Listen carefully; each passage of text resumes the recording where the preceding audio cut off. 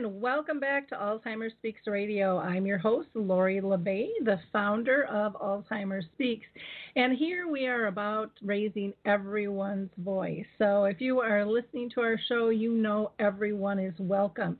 You can call in with questions or comments if you'd like at 323-870-4602. That's 323-870-4602.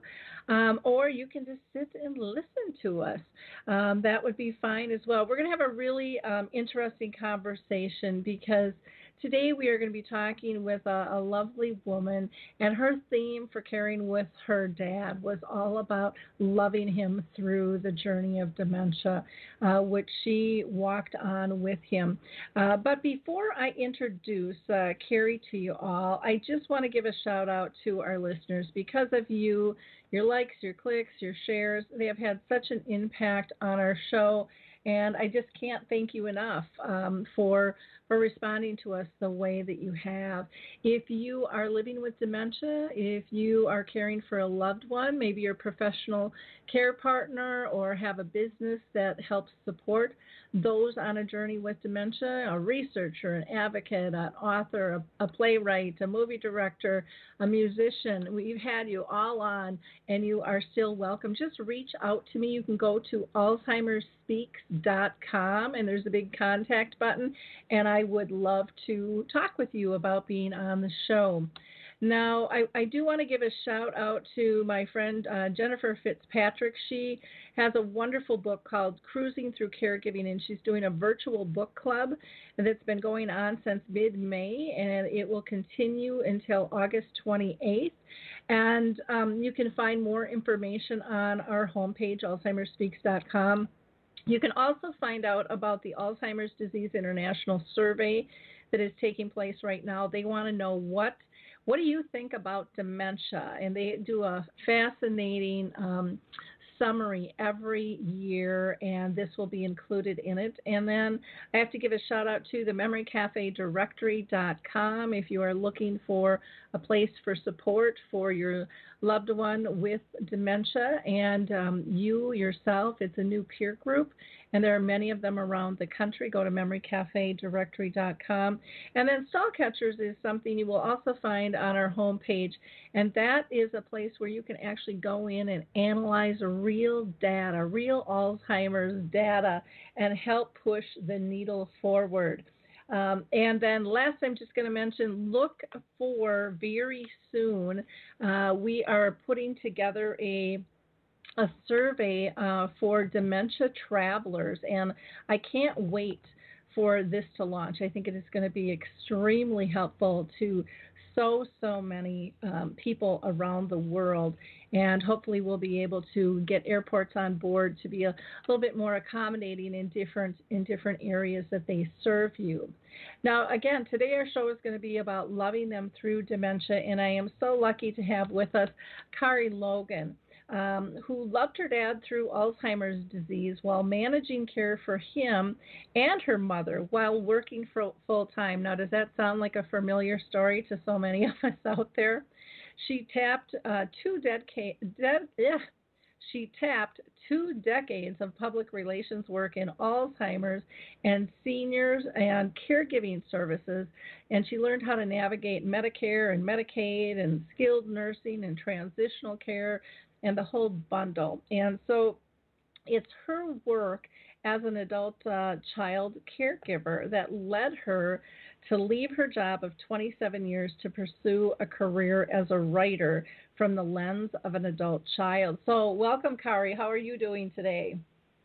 Thank you, Lori. I'm doing great, and I'm so happy to be here and talk to you and your listeners. And I just want to commend you for everything that you're doing to get the word out on this disease and support families and caregivers.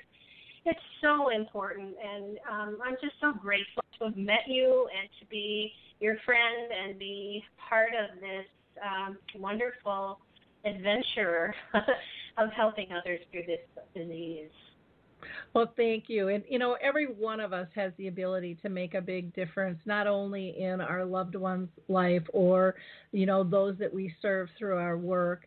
but we can share it with others as well. And I think when we share our stories, it helps push the needle and supports others in their journey, because you can feel so isolated and alone sometimes when you. That is. Yep. Yes, and that so, is so true, and that's really, really a very key point. Yep. So I want you, if you wouldn't mind, just telling us a little bit first about your own journey with your dad in terms of kind of when and how he got diagnosed, and just so we have a little more feel for that Yeah, I'd be situation. happy to. I love talking about my daddy, the great protector and lover of his daughters and his granddaughters, who called him Bop Bop. He was Bop Bop. And he was a strong man, a coach of all sports, a baseball player, basketball player, and he was just our hero. He could fix anything, do anything. And then one day, everything started to change. And the first experience was he went out in his car. He was driving to my sister's house. In the middle of the night, he just got out of bed and he went down to the garage and got his car, and for some reason he thought he needed to be at my sister's house, and he became lost. He couldn't find her house, he couldn't find his way home, so he fortunately pulled over in a parking lot of a grocery store at like 3 a.m.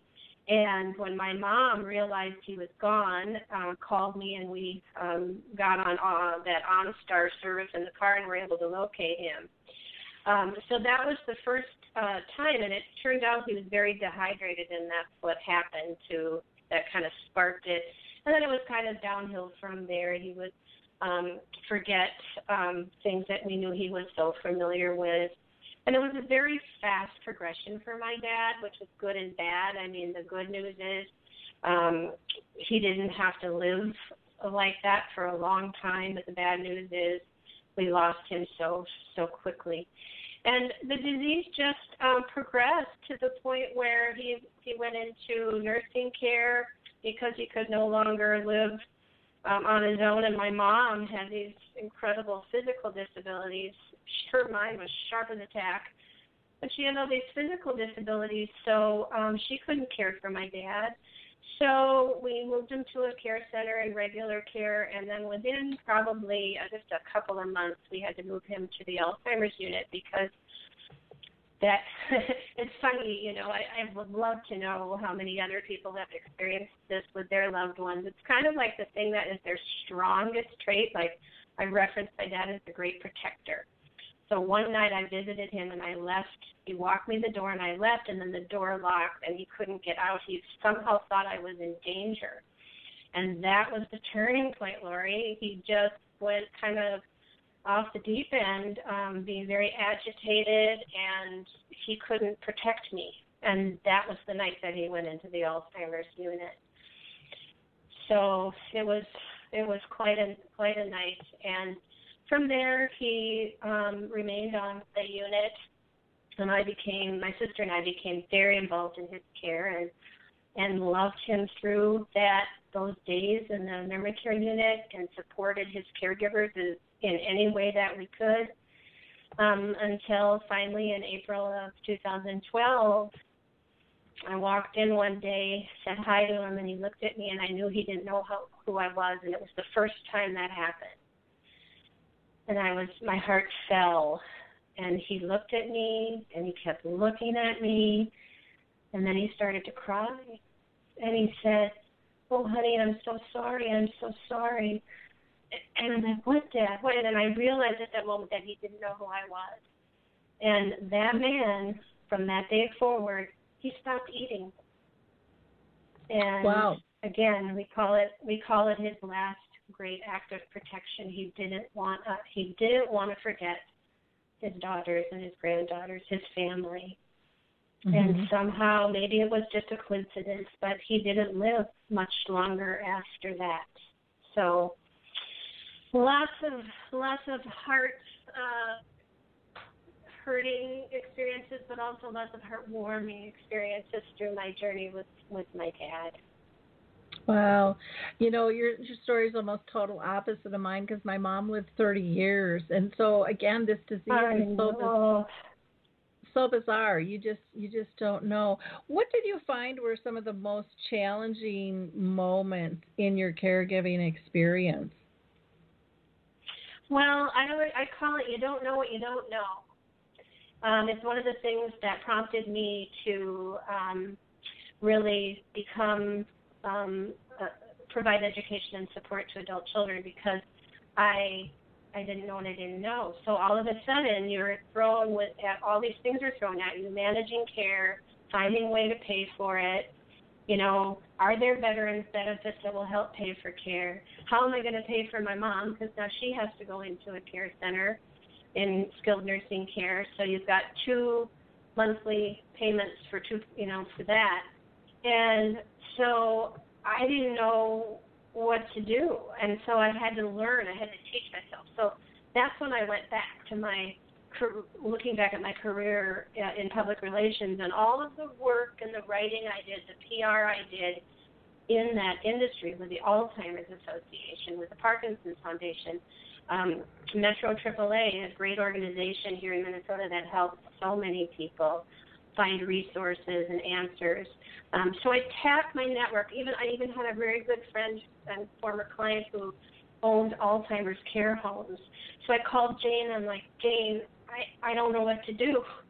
And she jumped in and helped me. My friend Deborah Dolan, who was a senior care manager, I called Deborah, and she jumped in and helped. And so that was the most challenging, is finding the resources I needed. I wanted so desperately to take good care of my parents and give them the best I could with the resources we had. And so I spent a lot of time researching, calling, and trying to figure all of that out, and often feeling lonely, alone, and unsupported.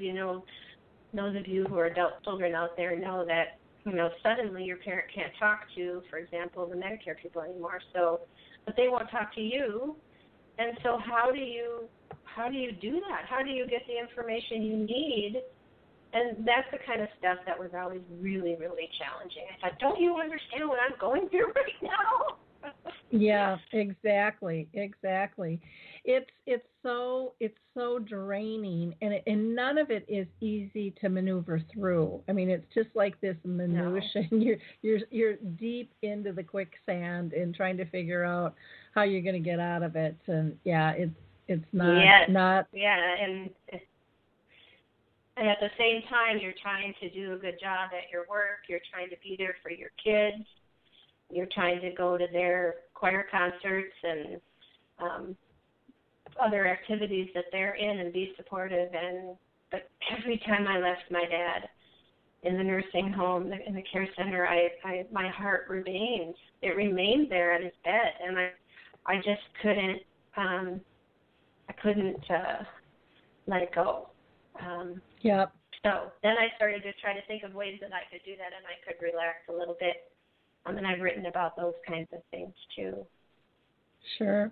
Now, we're talking about kind of the struggles and stuff. What about some of the most rewarding, sides of this disease? Because I think so many people think they think there isn't one. Right. Well, and it's funny, Lori, because so many of my friends who know me well and cared deeply about me, and they wanted me to have breaks, and they would say, well, a couple of them, their parents had passed away, just had a heart attack, and they were gone, and they said, you must feel so envious or so cheated because you have to go on this long. You're going through all of this with your dad, and we didn't have to do that. And it was interesting because without hesitation, I said, you know what? I would choose this in a minute. Mm-hmm. As awful as it was, there were some amazing moments with my dad that I wouldn't have had otherwise. I knew he loved me. He told me every time I saw him, this man was a gentle giant. He would hug me. He would tear up when he said goodbye. I love you. He was wonderful that way. But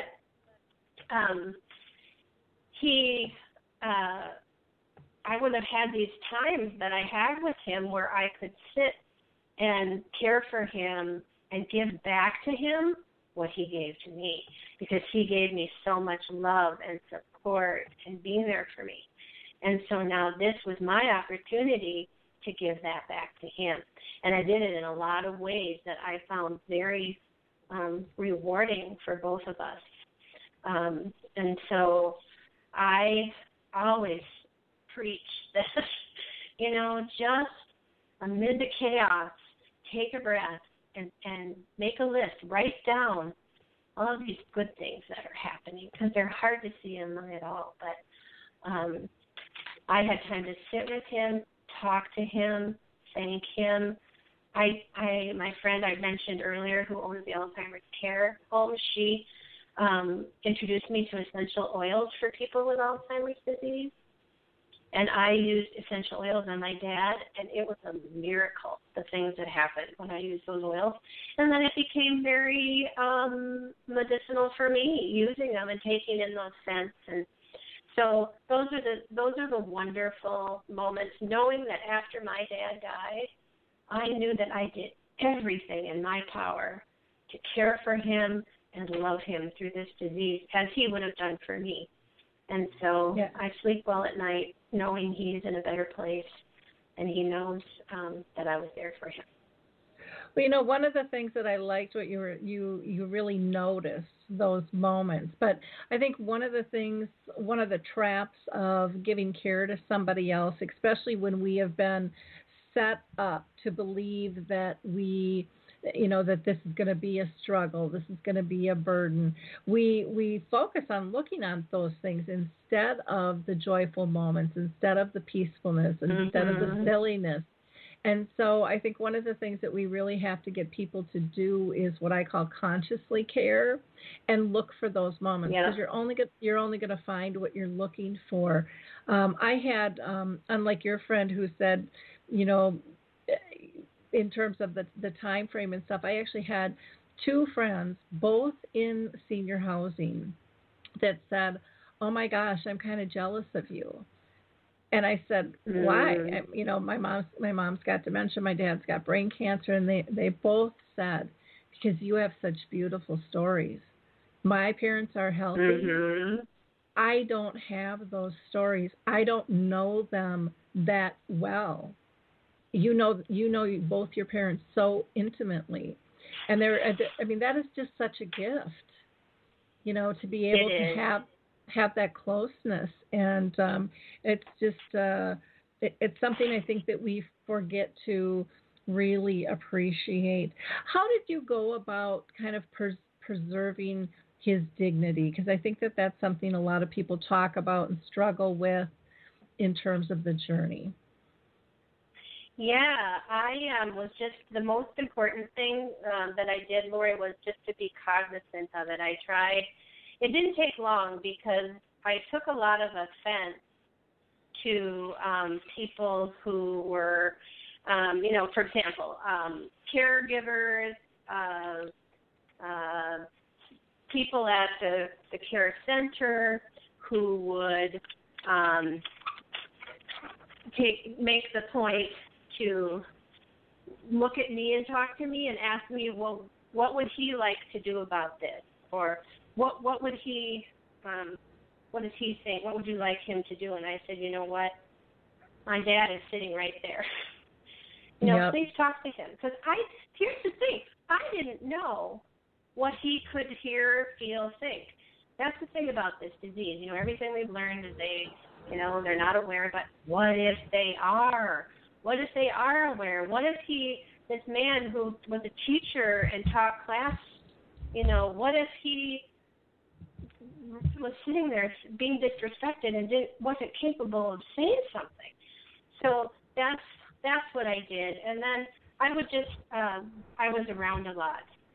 I would go to the care center, and I would be there a lot and have a presence. And I would talk to people, and I wanted to make sure that people knew that I was watching, but I also gave back to them, which is one of my key messages in the writing that I do, is really to say, it's a two-way street. These people work hard hours. They do a lot of physical labor to, helping people with Alzheimer's disease. So you got to be grateful for what they're doing too. And when you work together, it becomes a really wonderful thing because you both feel respected. You're able to talk to them. They want to talk to you because you're kind and you're grateful.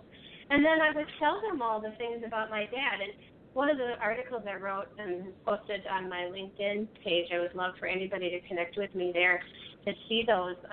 One of the things that I wrote about was, this is the man, I call it. I mean, this is the man that I described to you earlier. And I so desperately wanted people to know him as that man and not this man who was void of expression and, emotion. And so those are some things that I did, and I wrote about it. I just started writing about my dad, and I honor him now by passing those stories on to his grandchildren. And I feel like that's how I preserved his dignity in a big way. Well, that's, you're teaching your kids such fabulous lessons by caring, for him and setting that example. And because it could hit any of us at any time. And that's one thing I think society doesn't quite appreciate enough, that, this is way more common than people have any clue of at all. And it's not just the old, it's all ages. And we've really got to start looking at this very seriously. I mean, when I remember going out and speaking and doing some training, and I'd say, I met somebody in their 50s or their 40s, and people would be aghast. And now we're seeing people in their 30s and their 20s, and even their teens. Again, we're not seeing a lot of it, but it is happening. It is starting to be diagnosed. So this isn't about old age.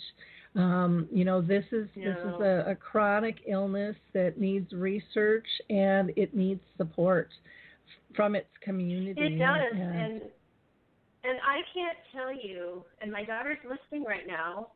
Hi, honey.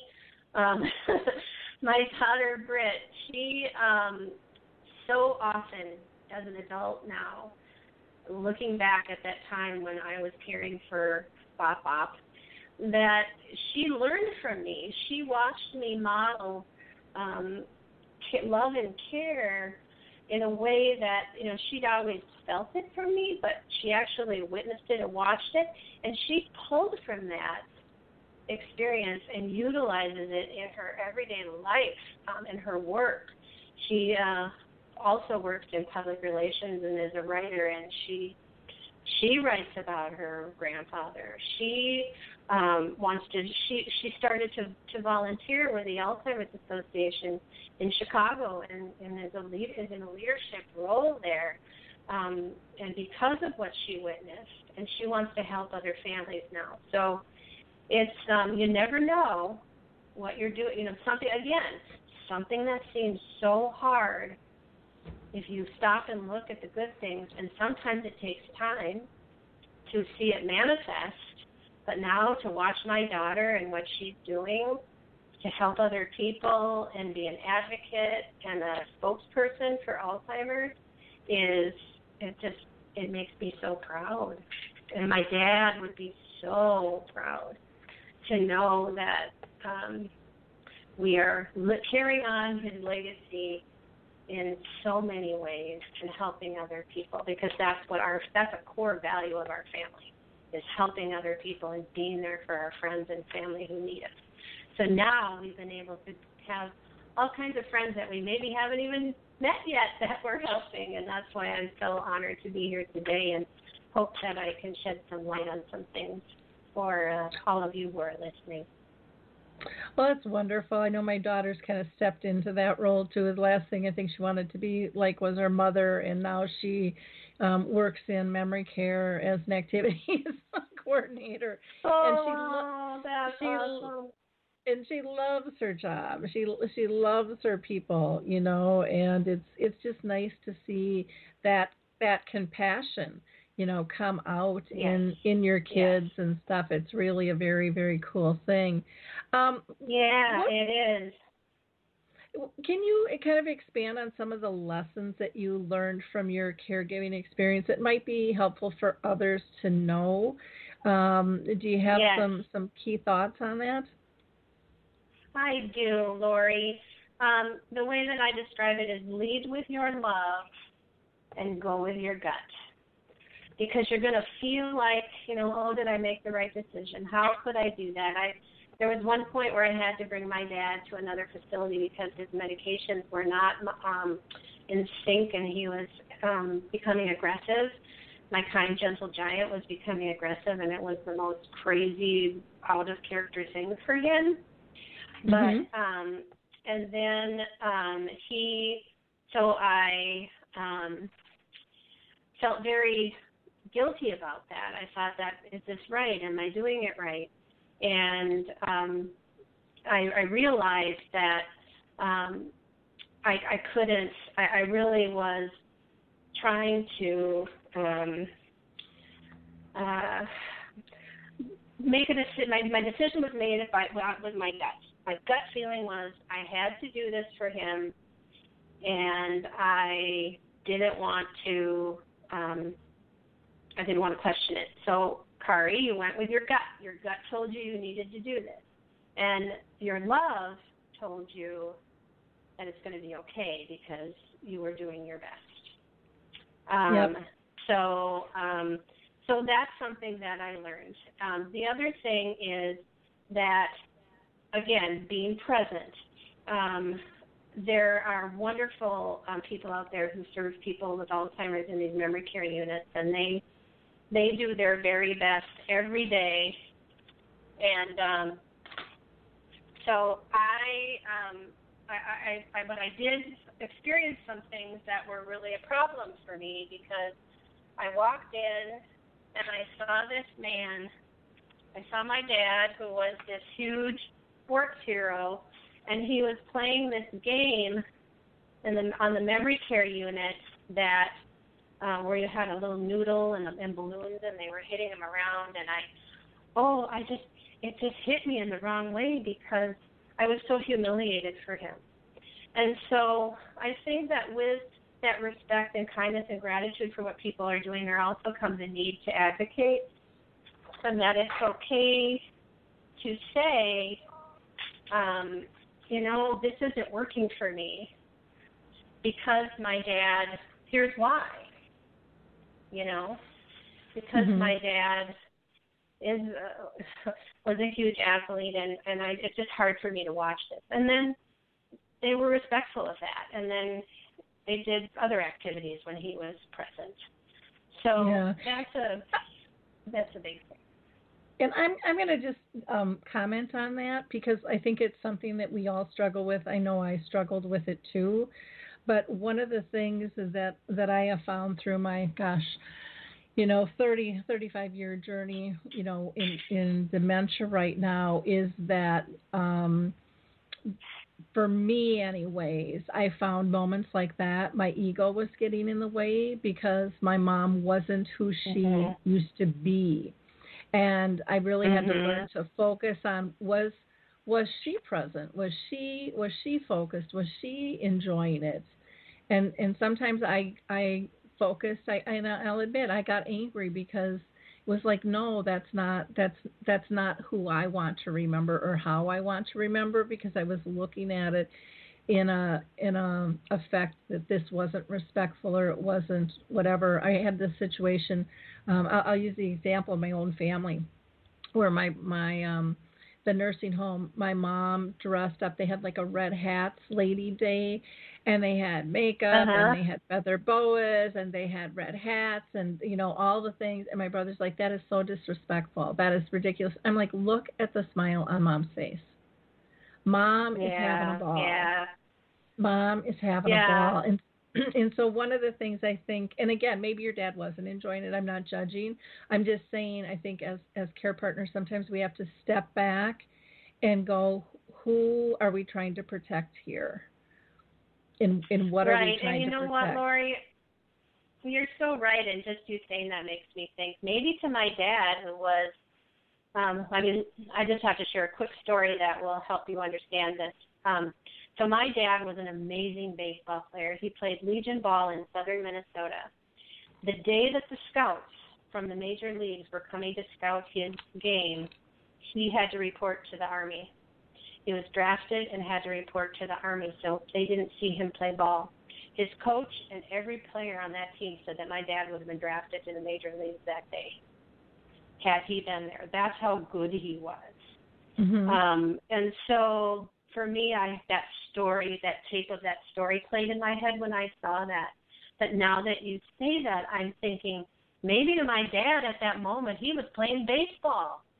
And he felt happy about it, that he was able to hit a ball, even though it was a balloon, but something that was so innate and so part of his DNA, he was able to do it. So that's it. I thank you for helping me realize that was probably something that he enjoyed. Yeah. Well, and one of the things is they go back. A lot of them go back in time. And so he might have been a small boy just playing outside, depending on where he was at stage-wise, and or not. He might have seen it like you just described. I mean, we don't really know, but I think looking at really seriously looking at their nonverbal signs, and of course their verbal signs as well. But where are they? Are they peaceful? Are they joyful? Are they happy? Are they content? Right. Or are they looking frustrated and mad and angry and antsy? And sometimes we don't look at that because our emotions are so dang strong and they run really deep. They are. And so it's really easy just to go. I mean, and I've gone off on those a zillion times, when I was caring for my mom. I know. And things. I know. It's normal because we are now the protectors, and they protected us all of our lives, and but we have to learn to figure out what are we protecting. Is it them or is it our memory? And if it's our memory, this is still an opportunity to create new memories and relive that because for me, what I found, and it sounds like you have through your journey, when your dad was happy and content and loving, I mean, those are the things that melt your heart. And it doesn't make any difference what they look like because it's all about how they made you feel. That's right. So, and there was another moment that I think is really important to bring out because I don't know if this is a universal thing or if it was just my dad. So my husband's mother and my dad grew up in the same town. So they knew each other. And before my husband and I even found each other, they knew each other. And when they would get together, they would sit at the dining room table and they would talk about the past. And they would talk... We'd say, listen to Dad. It's like he doesn't even have Alzheimer's. They'd say, oh, remember Lefty Johnson and he lived down on this street and remember we used to play and, oh, yes, Norm, I remember that. And they would go on and it was remarkable. And so it's worth a test if you know people who your loved one was really close to and they were young and you can get them together. I find there was so much joy in those moments that day. For my dad, because I think he just was really... It's so true, those reminiscing moments. Like my parents would go out, my dad had brain cancer, my mom had dementia, and they would go out for lunch or whatever, and nobody thought anything was wrong. Well, somebody was picking my folks up, and I would go over and make sure that they were groomed properly. My dad had enough money, for lunch or whatever the heck they were going to do. And then they would come home and they would always go talk about old times. And so then all of a sudden, their friends are inviting them, come on down to Texas with us on vacation. And my folks get back, oh yeah, we're going to, and I'm like, oh my gosh, there's no way they could maneuver an airport or pack or travel. And then I would have to undo all that. But that taught me, and I didn't even realize it because I was in my daughter protective mode. I want them to, be dignified and but I was hiding the disease, and that really wasn't fair to Yeah. their friends either, because then they couldn't help on other levels. And we all know how good Right. it feels to help somebody.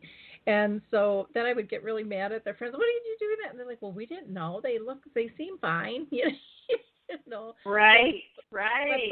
those old memories are so strong. Now, you had mentioned that you used aromatherapy and things, and how Yeah. that also benefited you, which I think is wonderful. And now, did you hire a geriatric care manager or anything to assist you? I did. Yeah, and a lot of people don't even know that they exist. The only reason I did is because Deborah was a client of mine. So she came to my company to help promote her business and get the word out to adult children that she was available to help. And so, at the time when I worked with her, I was certainly sensitive to her clients and what they were going through. But then when I suddenly found myself in that position, I felt very lucky to have made that connection and knew it was there. And I called her, and she was a godsend. I mean, not only just taking some of the burden off of me, but and my sister, but she also has all these resources. So some of the resources that I mentioned before, like here in Minnesota, the Senior Linkage Line and these organizations that can help direct you. I had my own personal Senior Linkage Line. So my dad would go into the hospital, and then he couldn't go back. And it was kind of more of my mom a little bit because of the physical stuff. But when Deborah would arrange transitional care, she's the person who told me that you're best to have your dad stay in a care center in his community because that's really important to him. So he might know people in the care center when he's there. My mom just wanted the nice-looking one with the pretty drapes and all that kind of stuff. So she was, unfortunately, in another care center. But Deborah helped me through all of that and all those decisions. She checked to see if my dad had veterans benefits that could help me pay for his care. She took care of his all of his Medicare Part D, like all of his prescription drug plans and his health insurance, making sure she would shop around and get me the best deal every time it was up for renewal. And she was there for moral support. She was my advocate if there were questions in the care center and I didn't know even the questions to ask. I would bring her in, and she would talk to the social worker. She would talk to the staff. My friend Jane is another person I brought in. She ended up coming in and doing a whole essential oils training in my dad's care center, so other caregivers and families could learn about this amazing thing. So just having someone in your court, like as a geriatric care manager, was such a blessing. And depending on where you live, I mean, I didn't think that it was that unaffordable. I thought it was really quite affordable and worth every penny because of the burden it took off me. There's a publication called Minnesota Good Age Magazine, and I wrote an article that if you go online and you go to Minnesota Good Age and Google my name, you'll find an article on hiring a geriatric care manager, and that people might find helpful. Oh, sure. Well, that's wonderful because people, like I said, geriatric care manager, people don't have a clue what the heck that was at all. And then to have friends come in and help support and things, we never know who has what talents or skills until you talk about what it is you need. And then all of a sudden you're like, oh, I didn't know you did that. And right. I know on my journey I had so many people step up and do things. One was a singer and a videographer that came in and videotaped my mom for some kind of music therapy. And those are like the most precious moments, and they gave that to me as a gift. And I've got that up on YouTube, and some of those have like 65,000 hits on them.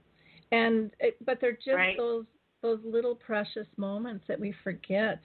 How did your caregiver experience lead you to kind of change your career path? Did it affect that at all? Well, it sure did. And here's the thing, my parents were both teachers, okay? They taught all of their their entire career. And my dad was really a key player in my making this decision. What I didn't know, as I was loving my dad through Alzheimer's and loving my mom through her disabilities, I didn't realize that they were preparing me. They were continuing to teach.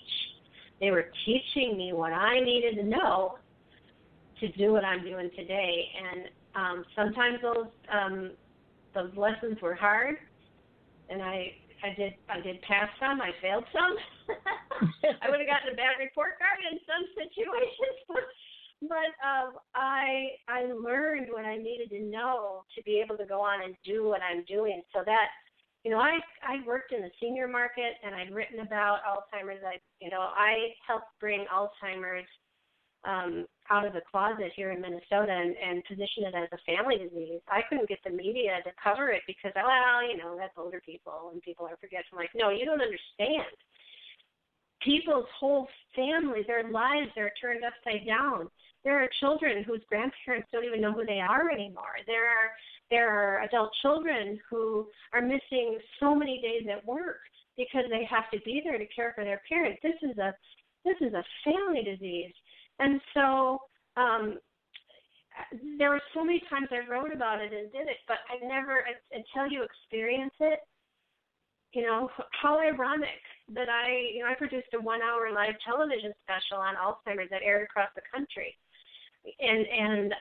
But then years later, my dad got the disease, and suddenly my whole life changed. And so I really feel like, the combination of my work I'd always done, but really the caregiving experience made me realize, and people coming to me, my adult children, friends, were coming to me and saying, this is what I'm seeing. I became this resource all of a sudden, like, you did this, you understand this.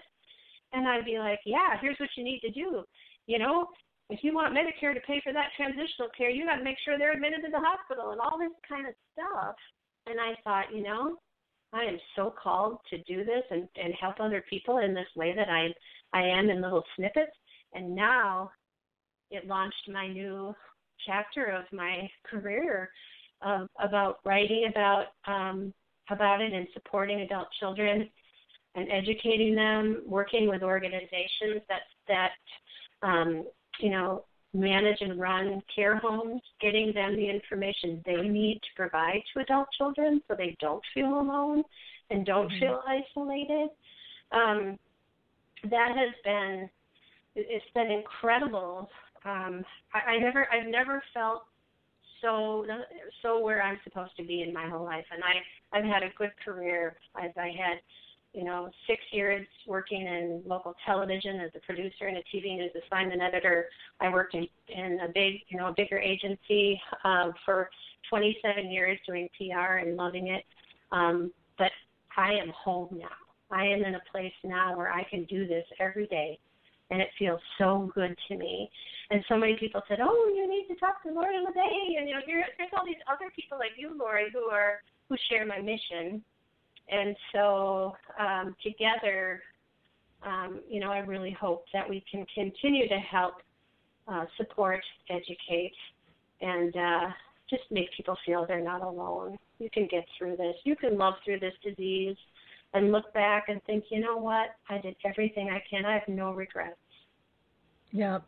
It's so funny that you say, you feel at home. This is where you're supposed to be. That is exactly how I feel too. And when I go back and you look at the dots of your life, they just take you right here. And it's like, I feel really confident. This is what I was born to do, Yeah, and it wasn't on my radar, nothing I thought of ever doing. It just happened. Yet it feels so natural. And there's so much synergy with people in need, and you get those, you link up with those people of passion, and you can just really move mountains. Well, this has been just a fascinating conversation, Kari.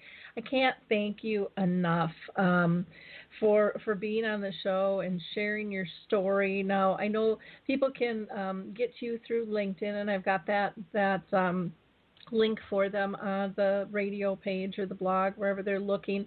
And they can also get to your website, too, editbeinc.com. And so if you're looking for a writer, especially in healthcare with dementia, she would be wonderful. But she's got, as you heard, many, many other skill sets as well. So I can't thank you enough for your time today. Anything else that you want to add that we might have missed? I just want to wish everyone who, whether you're caring for people, or you're a professional caregiver, you're a family caregiver, just know that there are people out here who you're not alone.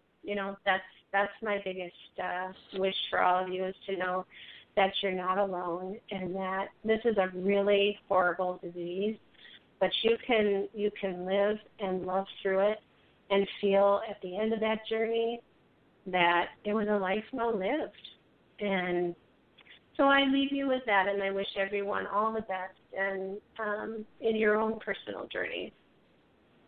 Wonderful. Well, thank you. That's a beautiful, beautiful way to wrap up. And I just love this title, Loving Them Through Dementia, because it's just such a healthy way to go through it. And as we know, when we love somebody, that doesn't mean everything's perfect all the time. It just means you continue to be so there. Right.